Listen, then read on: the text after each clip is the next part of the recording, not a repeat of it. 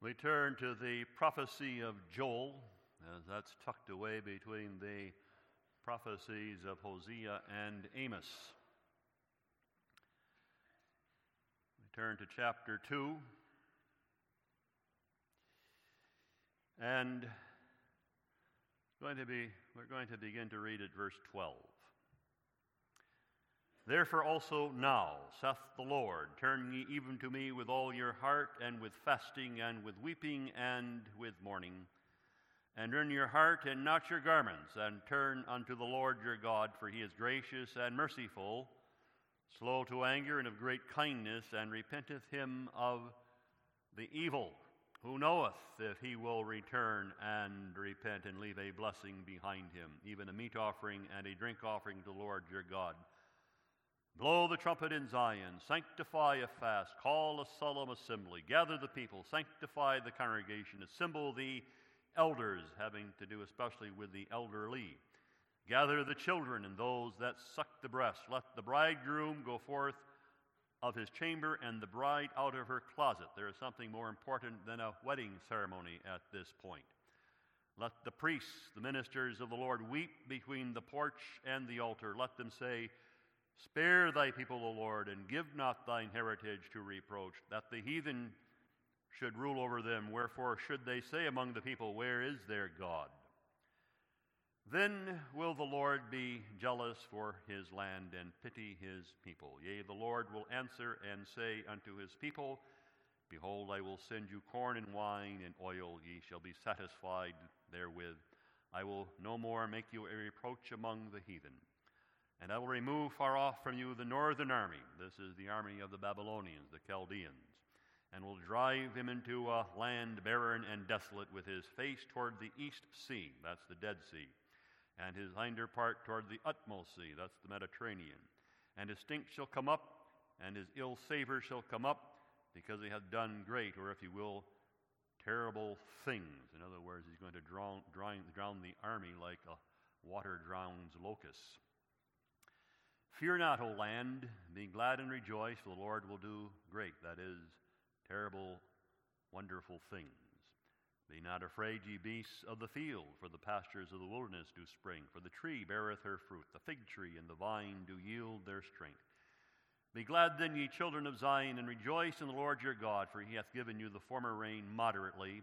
He will cause to come down for you the rain, the former rain, and the latter rain in the first month. Notice that, beloved, how often the Holy Spirit is likened to a shower of blessing, the rain that falls due measure at the proper time, the outpouring of the Holy Spirit.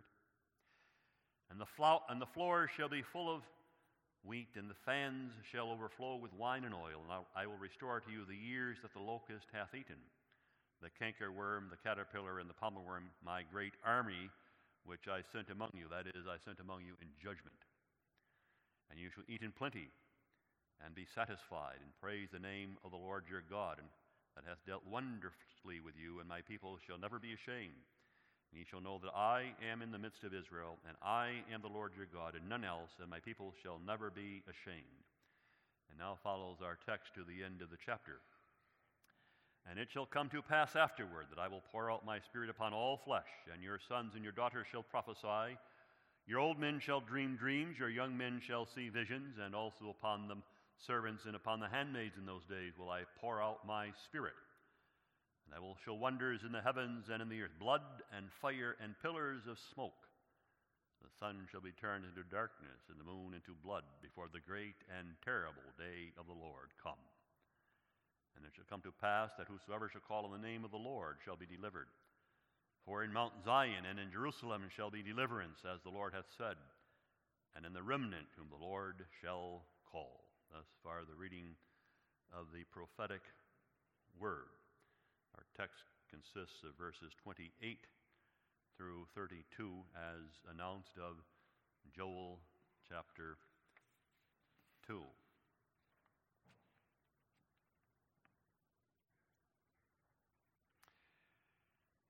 And it shall come to pass afterward that I will pour out my spirit upon all flesh. Most, if not all of you, are familiar with those words, but lifted from a different context, quoted by the Apostle Peter on the day of Pentecost. This is that which was prophesied by Joel. This is that. What was he referring to? This is that. This. The outpouring of the Holy Spirit. They were in the streets of Jerusalem 10 days following the ascension on the day we call Pentecost, and they were speaking in different languages. It was a feast day of the Jews as well. It's called the Feast of the First Fruits.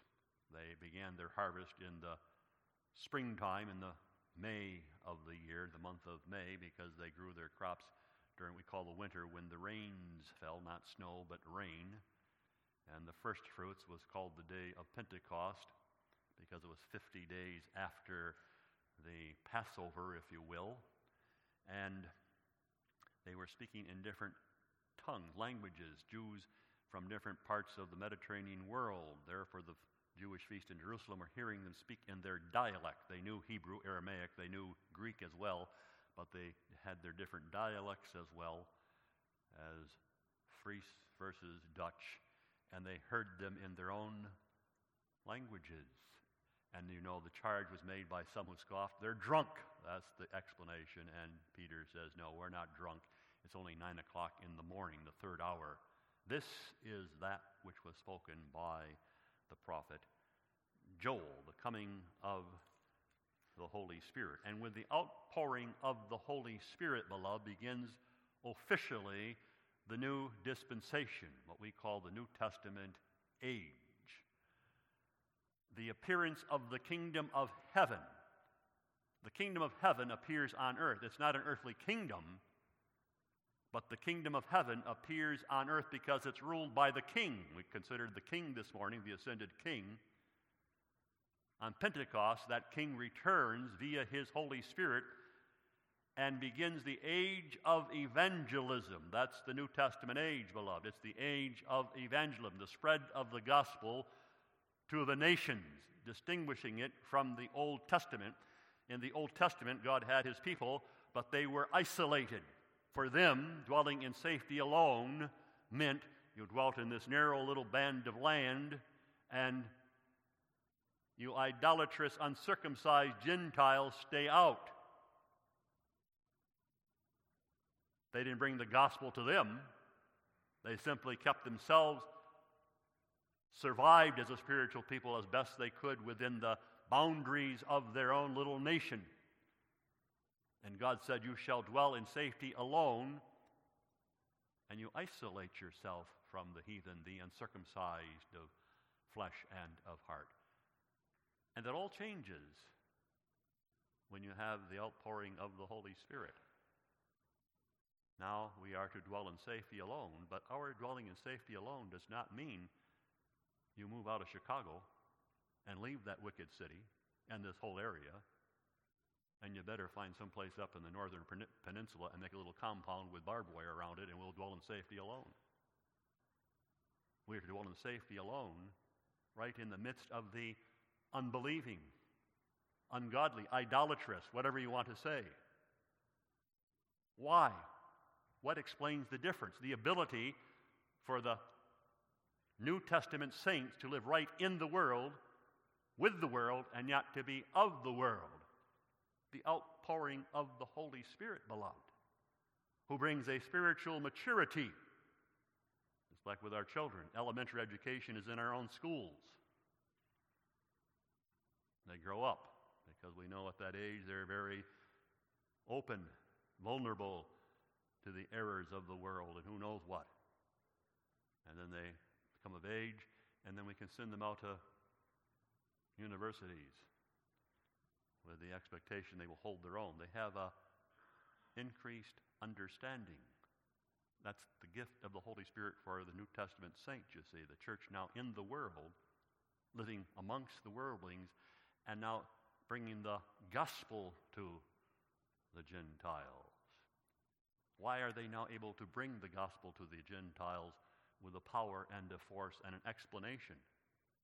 because of the outpouring of the Holy Spirit, beloved, bringing the church to maturity, spiritual maturity, that we can live in the world sanctified by the power of prayer and the operations of the Spirit, and then even to evangelize, bring the gospel to the world, and be used by Christ to gather his church in the New Testament age. The New Testament age, beloved, we are not simply to be interested in the Israel of God in a denomination. We must be interested in the salvation of others, our children to be sure. The Lord has given us the sword of the Spirit of the Word, and we're not simply to take it out of our sheath and admire it. My, what wonderful doctrines we have. Put it back in the sheath. That will take care of us for a week. We are called to bring this word, beloved, to others. That's the calling of our churches. I'll say this. We've called missionaries home, but I'm saying this through our churches. As part of our churches, beloved, we may not simply allow and be satisfied. We'll let Christ gather his people from the nations by other denominations. We'll just take care of ourselves. Really? You think that's our calling? Let the Lord Christ gather his people from by other denominations. God be thanked he does that. But we'll just take care of ourselves. One of the last words of the ascended Christ, beloved, was, "Go ye out into all the world and preach the gospel." That's why you are in the New Testament. I've given you my word to bear witness to it. Now, am I agitating against a decision of our synods? No, they had their reasons for the decisions they make. My point is, we, beloved, must be praying. We must be praying that God also, as I did in the congregational prayer, raise up men who will go out into all the world. And Lord, use us as Protestant Reformed too, to preach the gospel and gather those from all flesh, from the nations of the world. We've given the truth, beloved, to declare to others, not simply to admire it and use it for ourselves, that too. But this is Pentecost, beloved. And the Lord gives us his word and spirit and the calling to do that.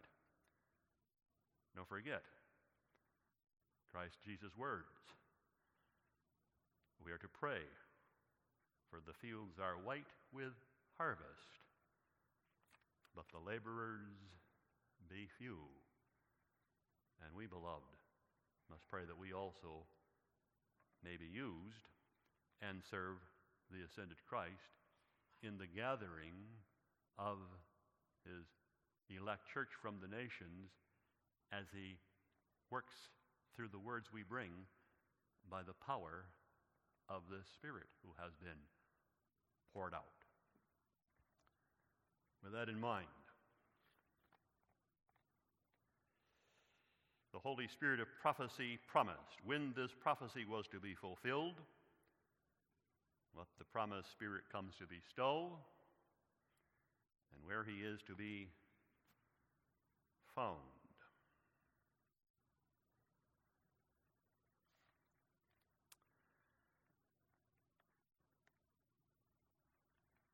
And it shall come to pass afterward that I will pour out my Spirit upon all flesh.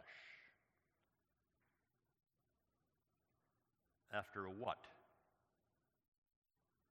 When does this prophecy take place, and to what does it refer? After what? Understand, beloved, this has to be understood in the context. And that's why I began to read where I began to read earlier in the chapter, where you read in verse 12, "Also now, saith the Lord, turn ye even to me with all your heart and with your fasting."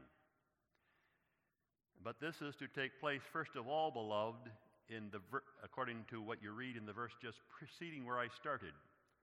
Began in verse 12. How does verse 11 conclude?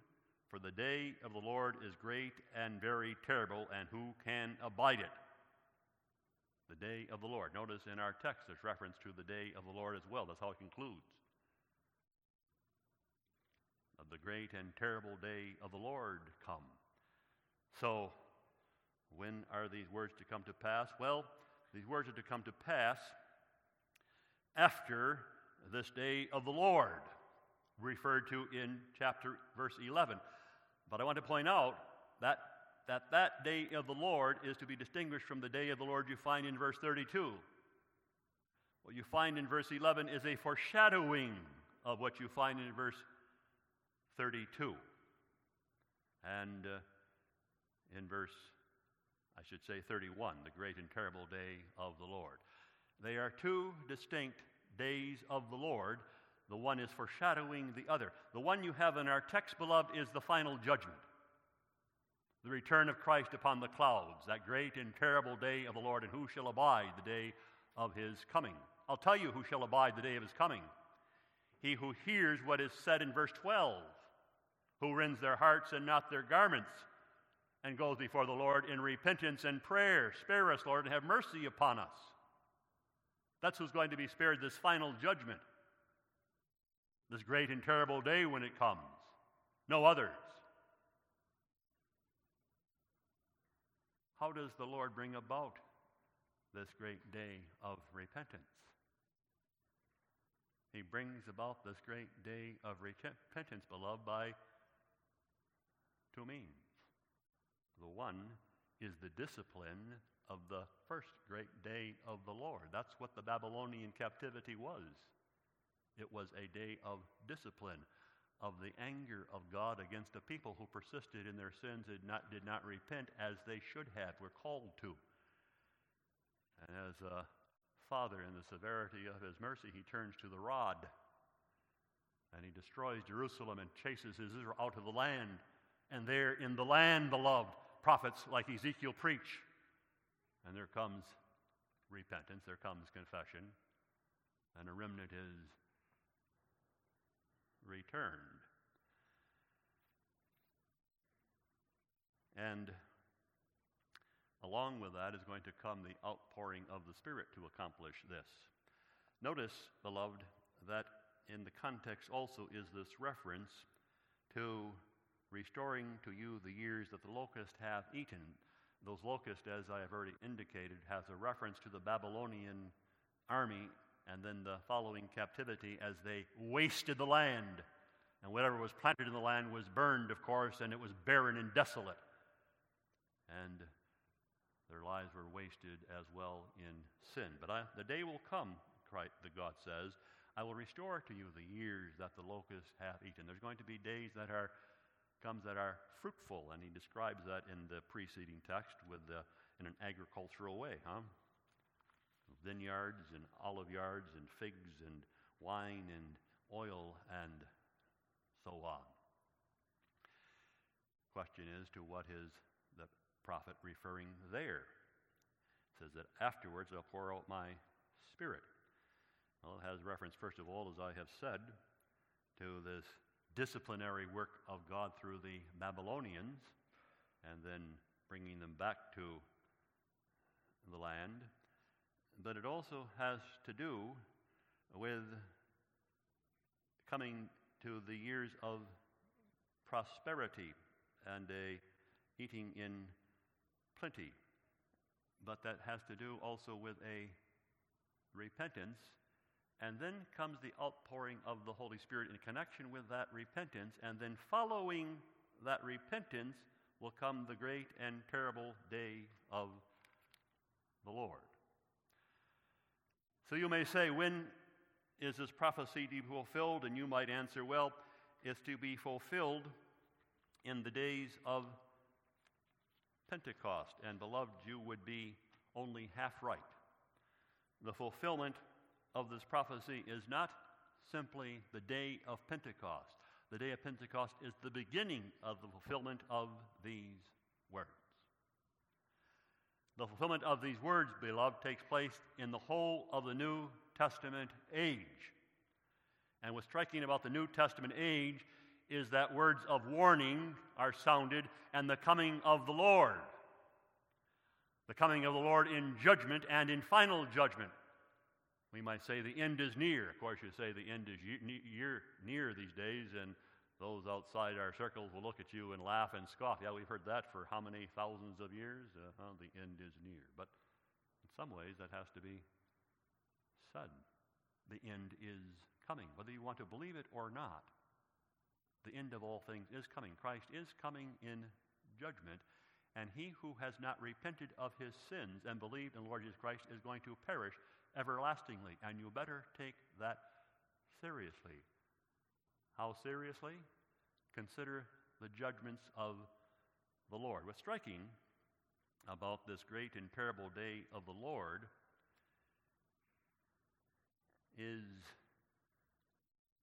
how the last book of the Bible refers to it. Not the Bible, of the Old Testament refers to it. This morning we read from the last book of the New Testament, Revelation. Now we read from the last book of the Old Testament. Listen how Malachi ends his prophecy. Behold, I will send you Elijah the prophet before the coming of the great and dreadful day of the Lord. He shall turn the heart of the fathers to the children, the heart of the children to the fathers, lest I come and smite the earth with a curse, lest I come and simply destroy the earth and there be no salvation. Notice Elijah the prophet before the coming of the great and terrible day of the Lord. What day is that? Well, you and I know that has reference to John the Baptist. He is the Elijah of the New Testament, you might say. And he has reference to, and Elijah's calling was, of course, was to point them to the Messiah, the promised Christ. This is he who has been prophesied. How did John the Baptist preach? Well, read Matthew chapter 3. Interesting. He says, to you who think we have Abraham for our father, you who think, well, we have spiritual pedigree, I say to you, God is able of the stones to raise up children to Abraham. Now also the axe is laid to the root of the tree. Therefore every tree that bringeth forth not good fruit is hewn down and cast into the oven. I indeed baptize you with water unto repentance. But he that cometh after me is mightier than I, whose shoes I am not worthy to bear. He shall baptize you with the Holy Ghost and with fire. Those are words that have to do with a judgment. Whose fan is in his hand, he will purge his floor. He will gather his wheat into the garner. That's the judgment day, beloved. But he will burn up the chaff with unquenchable fire. Are you wheat or are you chaff? If you are unrepentant, you are chaff. If you have not cast yourself upon the mercy of Christ, you are chaff. And if you die in your sins, you will perish like so much chaff in this fire, who will purge the floor. He gathered his wheat into the garner. Those he takes with him into glory. But notice, John the Baptist spoke of this great day of the Lord as Elijah the prophet, speaking to the Messiah. Here is the one name under heaven by which men in the end can be saved. But he spoke in terms of judgment and warning. And you find that note throughout the Scriptures, don't you? And then you get to Revelation, and it speaks of judgment, judgment, judgment. Also, the New Testament church is to preach. And it's to be preaching, beloved, that has to do with a final judgment in the end. But in the end, it's a preaching of judgment to give forewarning. It's interesting, when you have volcanic eruptions, because in some ways that's the picture that you have in Joel here, when it speaks of the sun turning into darkness and signs in heaven, blood and fire and pillars of smoke. The sun turned to darkness, the moon into blood. It's like in a volcanic eruption. When volcanoes erupt and the dust is in the air, it can be so thick you can't hardly even see the sun. There's more than just a haze as we have today. And if you look at the moon, it turns red.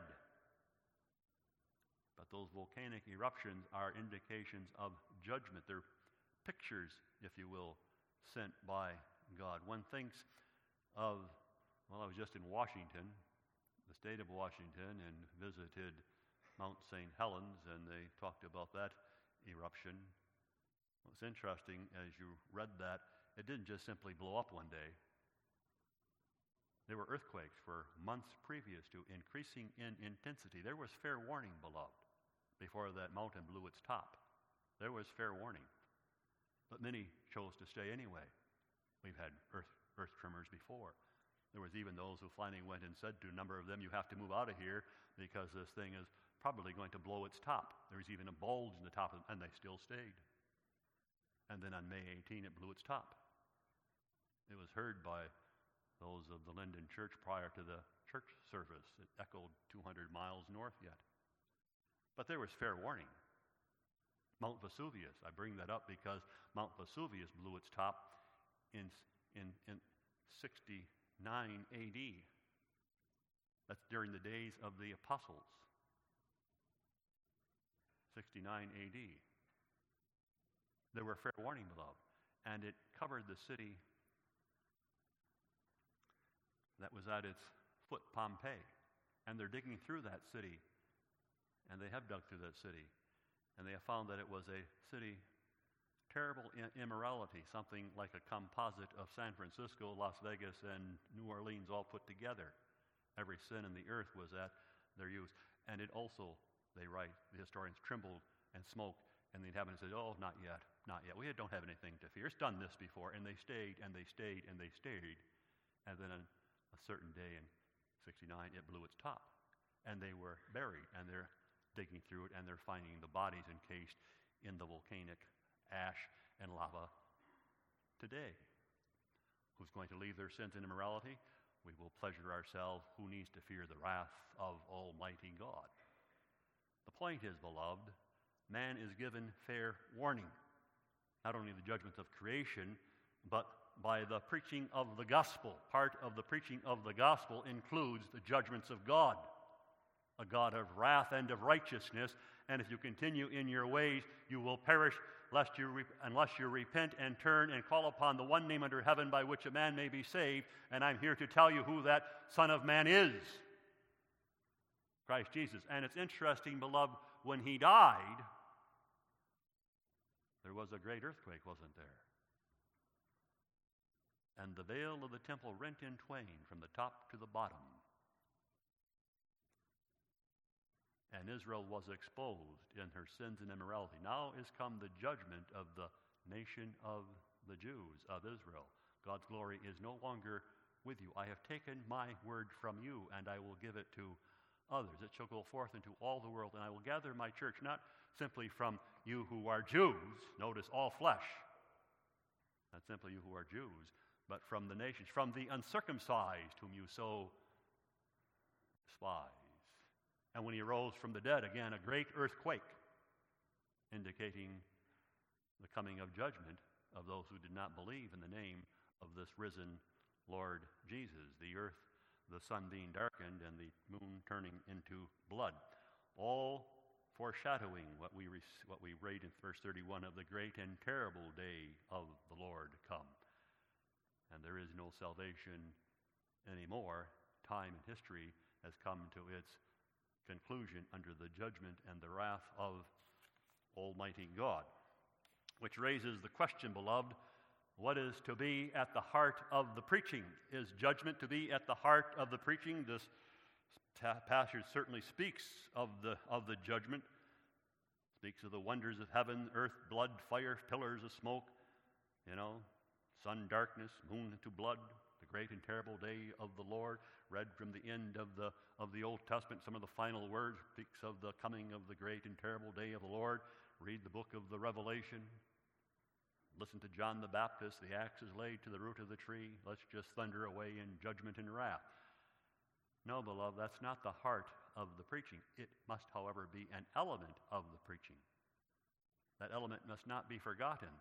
That truth must be sounded. God is a righteous God, and he is a God of judgment and wrath upon those who do not confess the name of his Son and turn from their sins in repentance.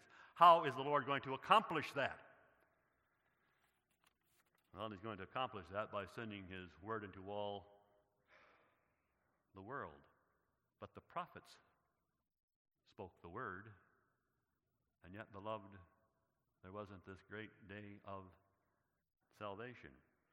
There was more needed than simply the preaching of the word. There had to be the preaching of the word, but along with that, beloved, had to be the operations of the Holy Spirit. And so he is promised to come, and he is promised to fall upon all flesh in this day of the Messiah, because this is messianic prophecy, and the Old Testament believers understood this was messianic prophecy.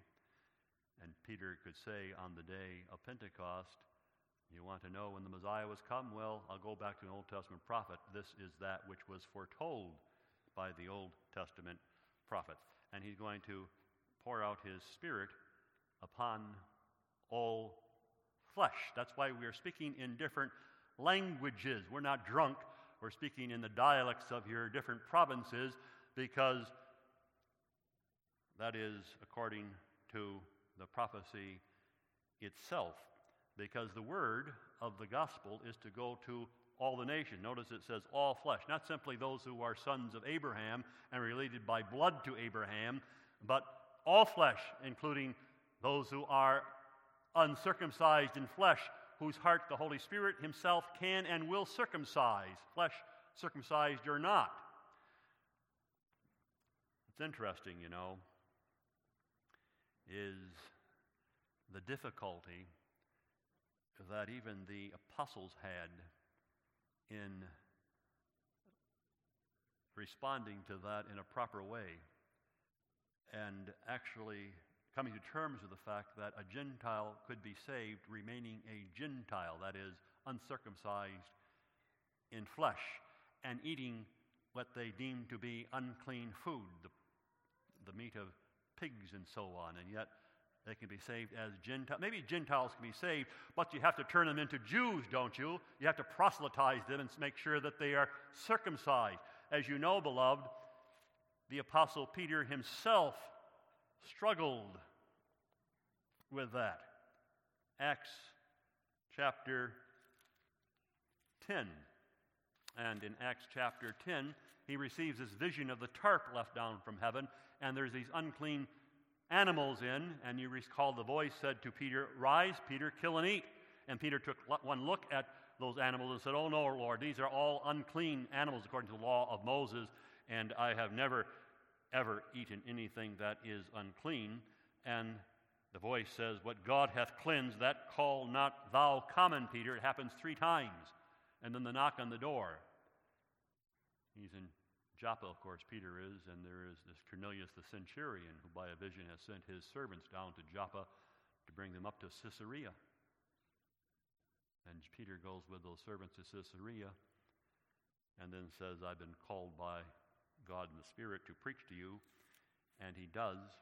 And as you recall, a great wonder takes place. This is Acts chapter 10 as he's preaching. And he says in verse 43 of 10, "To him gave all the prophets witness," that is, to this Jesus whom I'm preaching, "that through his name, whosoever believeth in him," notice that phrase again, "whosoever believeth in him." It's in our text as well, is it not? "Whosoever will," "shall receive remission of sins. While Peter yet spake these words, the Holy Ghost fell on all them that heard the word, and they of the circumcision who believed were astonished, as many as came with Peter, because on the Gentiles, those uncircumcised Gentiles, also poured out the gift of the Spirit. They heard them speak with languages, tongues, and magnify God. Then answered Peter, "Can any man forbid meat, water, that these should not be baptized, who have received the Holy Ghost as well as we, who are circumcised? Are we more holy than the Holy Ghost? We can't dwell with these Gentiles, but the Holy Ghost is in them. We better rethink ourselves, brethren. They're not circumcised, but they have the Holy Ghost. They're saved, they're believers." And he commanded them to be baptized in the name of the Lord. And then you read chapter 11,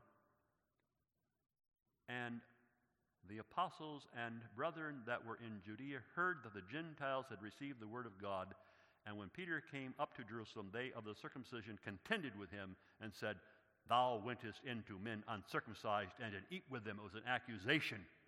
How could you do that, Peter? You think they can be saved as Gentiles? And Peter rehearses to them what happened. And he implies, so you can't eat with them, and they have the Holy Ghost. So you're more holy than the Holy Ghost, huh? The Holy Ghost can dwell with them, but you can't. Maybe you better rethink this. I've had to rethink it, and I realize now, all flesh. They come in as they are, as Gentiles. And old things have passed away, and things have become new. God is going to gather his church from the nations, and we are those who have to go into the world, even to the Gentiles, and to seek their salvation by the bringing of the gospel. And so they do, beloved. And as they say, the rest is history. Because Christ, as we said this morning, went forth conquering and to conquer, using the gospel, of course, and the power of the Holy Spirit to bring that salvation. Because, of course, the question might arise, well, we can bring the word, but they're unbelieving, and they're not interested in what we have to say, certainly. And we can say all we want about the Holy Scriptures and what they would call the Jewish beliefs and promises, and how is that going to work salvation? And the apostles had to say, we have a calling to preach the gospel. We can't save one soul or persuade one man out of sin unto godliness. But it's not the work of men in the end, is it? It's the work of God himself who knows his own. And when that Holy Spirit decides to blow as a wind, he will save whomever he listeth and transform hearts and use the word to bring him unto himself. So stop doubting and stop basing things on the knowledge of your own lack of power and ability, and start trusting in God to save whom he will through the foolishness of preaching, whom you are appointed as ambassadors to declare and set forth. And then follows New Testament history and the gathering of the church. Question is now, what does this Holy Spirit impart, and how does he work, if you will? And the passage that we have this evening speaks of that. I will pour out my Spirit upon all flesh, and your sons and your daughters shall prophesy, and your old men shall dream dreams, and your young men shall see visions. Notice, beloved, it has to do with prophesying. And prophesying has to do with knowledge. The prophesying referred to here does not have to do primarily with being able to foretell the future. That's how we usually interpret the word. But the word prophesying has here to do with knowledge, understanding, if you will. Understanding what the prophets have said at last, properly as they point to Jesus Christ and his cross and the need for the cross and the power of the cross, and then the resurrection and what follows. They are able to interpret the Holy Scriptures as they ought. The great gift of the Holy Spirit, beloved, is not talking in different languages. There may be early on in the New Testament age that gift, but that was a passing gift, temporary, until you had the Scriptures written in the languages of the people as well and sent forth in the Greek so they could read it. A temporary gift, speaking in different languages, and even the gifts of healing, which passed away with the apostles. That was an apostolic gift to underscore their authority, that they were the ones who were inspired to speak the inspired word of Christ, so they could heal, to underscore the authority of their office and their ability to speak as Christ spoke. They have passed away. But there is that which has not passed away, and that has to do with what Joel speaks of, prophesying, or if you will, knowledge. And the knowledge of the Scriptures, so that one can explain the Holy Scriptures to others. That came to pass, of course, first of all in the apostles themselves on Pentecost, didn't it? a man named Simon Peter, who was a fisherman by trade and certainly had not gone into any seminary or even in the school of Gamaliel, and was not highly educated. I suppose he may have had what we might call a high school diploma or the equivalent thereof. He could read, he could write, he could understand, he knew the scriptures, but he was a fisherman. And prior to that, beloved, he could read the Holy Scriptures and he was still filled with misunderstanding. It's a striking thing that Pentecost takes place in what we call chapter 2, and 10 days previous, Acts chapter 1, you have the ascension. Christ stands before them, and he speaks of the promise of the Father. You shall be baptized with the Holy Ghost not many days hence. That's verse 5. And then here's verse 6. When they, therefore, were come together, they asked of him, saying, Lord, wilt thou at this time restore the kingdom to Israel? 10 days before Pentecost, they're still talking about an earthly kingdom and Christ sitting on the throne of Jerusalem. He's been with them how long? He's risen. He's told them the scriptures. They've begun to grasp, and they're still speaking of an earthly kingdom, which is Jewish. 10 days later, the Apostle Peter, having received the Holy Spirit, says, this is that. And he speaks the kingdom of heaven as a spiritual reality and speaks of it going to the nations, to all flesh, as our speaking in different languages indicates. What's the explanation? You know very well. The outpouring of the Spirit as the Spirit of Christ, bringing to them the mind of Christ so that they are illuminated now and can begin to explain the Holy Scriptures.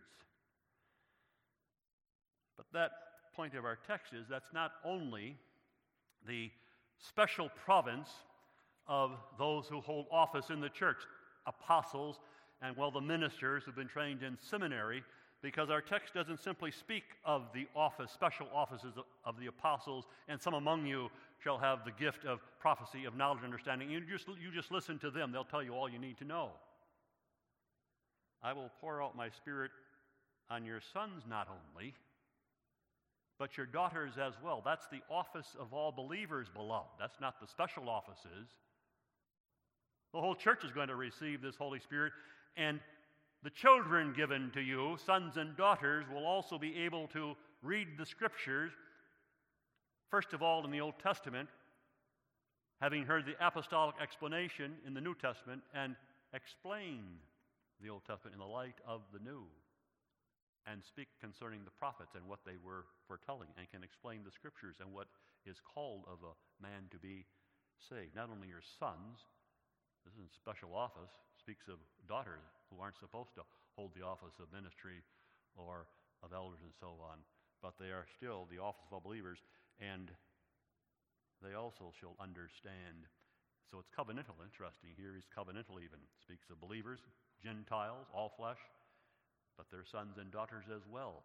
The Spirit they shall receive, and your servants and handmaids, and they can prophesy. They can explain the Holy Scriptures, beloved, the gift of the Holy Spirit.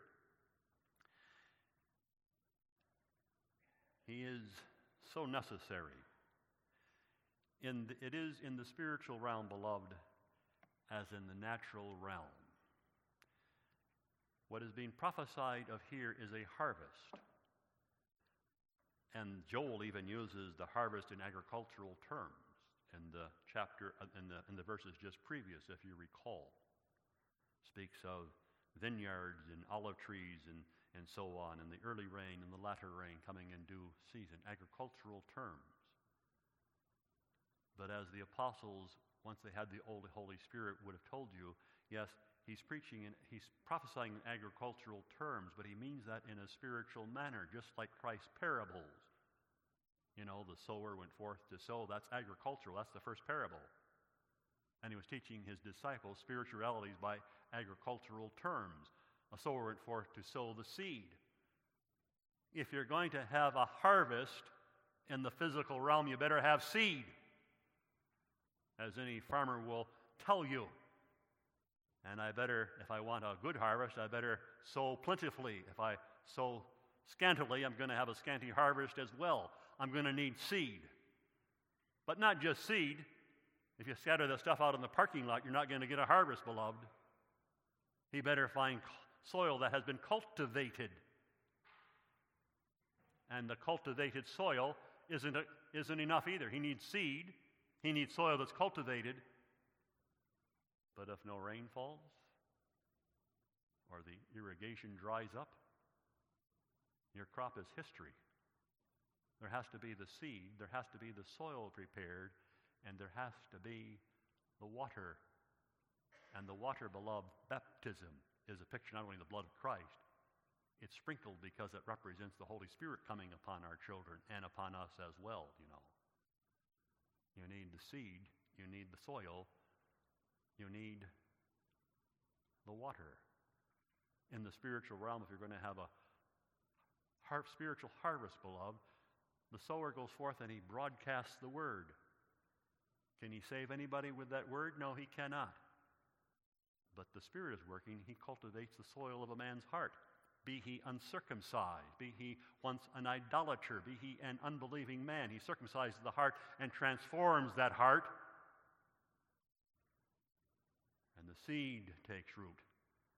But now you need more. You need the water as well. And the Spirit, you see, as the Spirit continues to flow to us, not just once, gives us a new heart. We need the Spirit day by day, beloved. We pray for the Holy Spirit. We must, you know, grant to me thy Spirit this day, that according to the working of thy Spirit, I may live the life of Christ and show whose I am. I am a Christian. But that takes the water of the Holy Spirit in connection with the preaching of the Word and the newness of heart. And that is going to be granted, says Joel, and then it's, of course, stated by the Apostle Peter as well in the New Testament age, to believers, Gentiles, even in their generations. And not simply then we bring forth preachers, though may do that as well, and missionaries, though God grant that we may do that as well. But our children grow up with the knowledge of the Holy Scriptures and bear witness to others.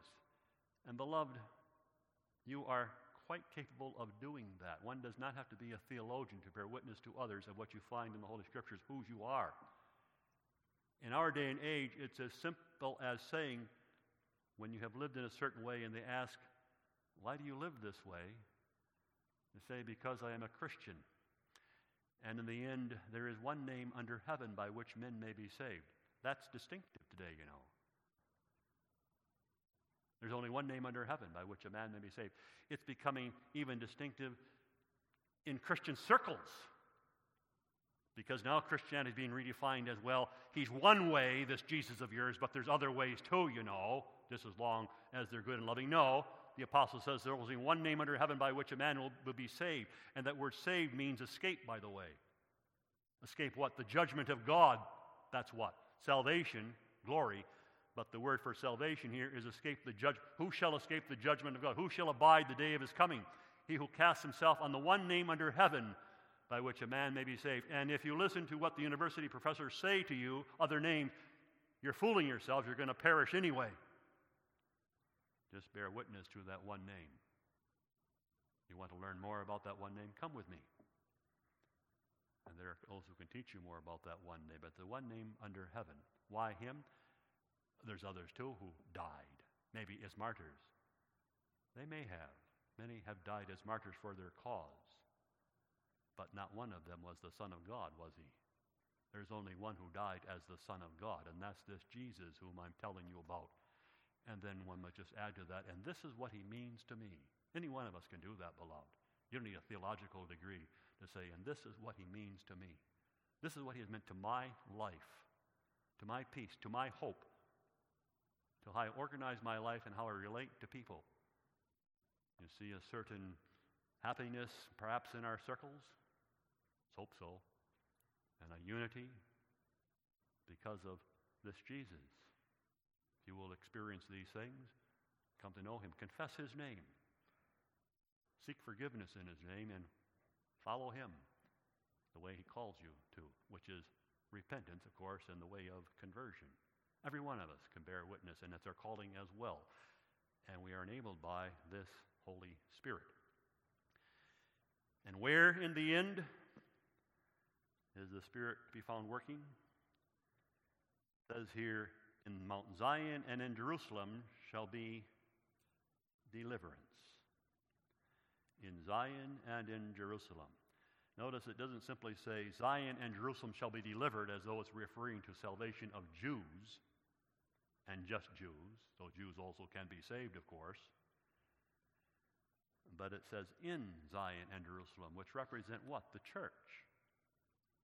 If you will find this Holy Spirit, then you must attach yourself to the church and membership in the church. And come with me and hear the preaching of the gospel, which is authorized by the church, the office of all believer. Church membership in our day and age, again, beloved. Not simply, well, I'm a believer, I'm a Christian, and I'll just float around. I'll listen on my TV or whatever, online. No, church membership is important. Why? Because the apostles go on to say in the New Testament when they preached and the Spirit honored their word, and there were believers where they preached in these different cities, even in the wicked city of Corinth, and they would live in the city of Corinth. They weren't called to leave the city of Corinth, and flee that wicked city, that city of seamen and so on, with every abomination known under heaven available. No, you live as Christians in the city of Corinth, and you make your testimony there by the power of the Holy Spirit, and come with us to church to hear the preaching of the gospel. This is where salvation is found. The apostles organized congregations and then authorized office bearers, didn't they? Place after place after place. This is what Christ's Spirit led them to do for the well-being of those who believe unto salvation, for our well-being, for your well-being, beloved. And then calling others to join us and put yourself under the offices, the special offices which represent Christ himself, and then make your witness as you were called as well. Whosoever shall call on the name of the Lord shall be delivered. Striking, isn't it? Whosoever shall call upon the name of the Lord. Whosoever will. I think sometimes we're hesitant to say that. Sounds so Arminian. Whosoever will. Just the elect. Beloved, who do you think is going to will? Do you know who they are? When you're preaching the gospel, beloved, to the ungodly, to the unchurched, you don't know who they are. But there is one who knows who they are, the Holy Spirit. He knows in whose heart to plant the word, for whom Christ has shed his blood, bought by the price. He knows in whom to work irresistibly, and he will use the word himself in whosoever he will. And one is made willing in the day of his power, and only one in whom the Spirit has worked will do this. But whosoever will, whosoever shall call upon the name of the Lord, is an important statement, beloved, because it's not simply those who belong by blood relation to Abraham. It's those who are found throughout the nations, whoever they may be, bought by the blood of Christ. You preach the word, says the Lord Christ, and I know my own, and I will find them, and I will use the word you preach to gather them to myself. And we, beloved, are numbered amongst those whosoever shall call. In our ancestry, yes, many of us, but then the work of the Holy Spirit in our hearts as well, according to his electing grace and power. Thanks be to God.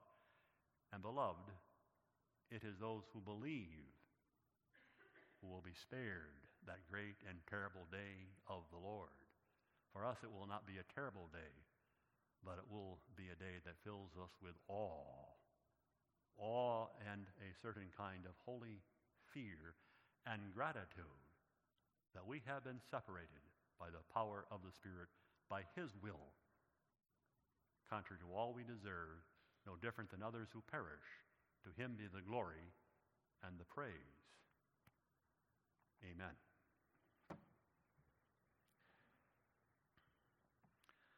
For thy word we give thee thanks. Grant us understanding by thy Spirit. May the word stir us up to reflect our Lord and Savior, to be open about his name, whose we are, and use us and ours, we pray, Father, in the gathering of the church, in the hastening of the day of his coming, knowing that the day is urgent, that this gospel go forth, so that he may come again. In Jesus' name, amen.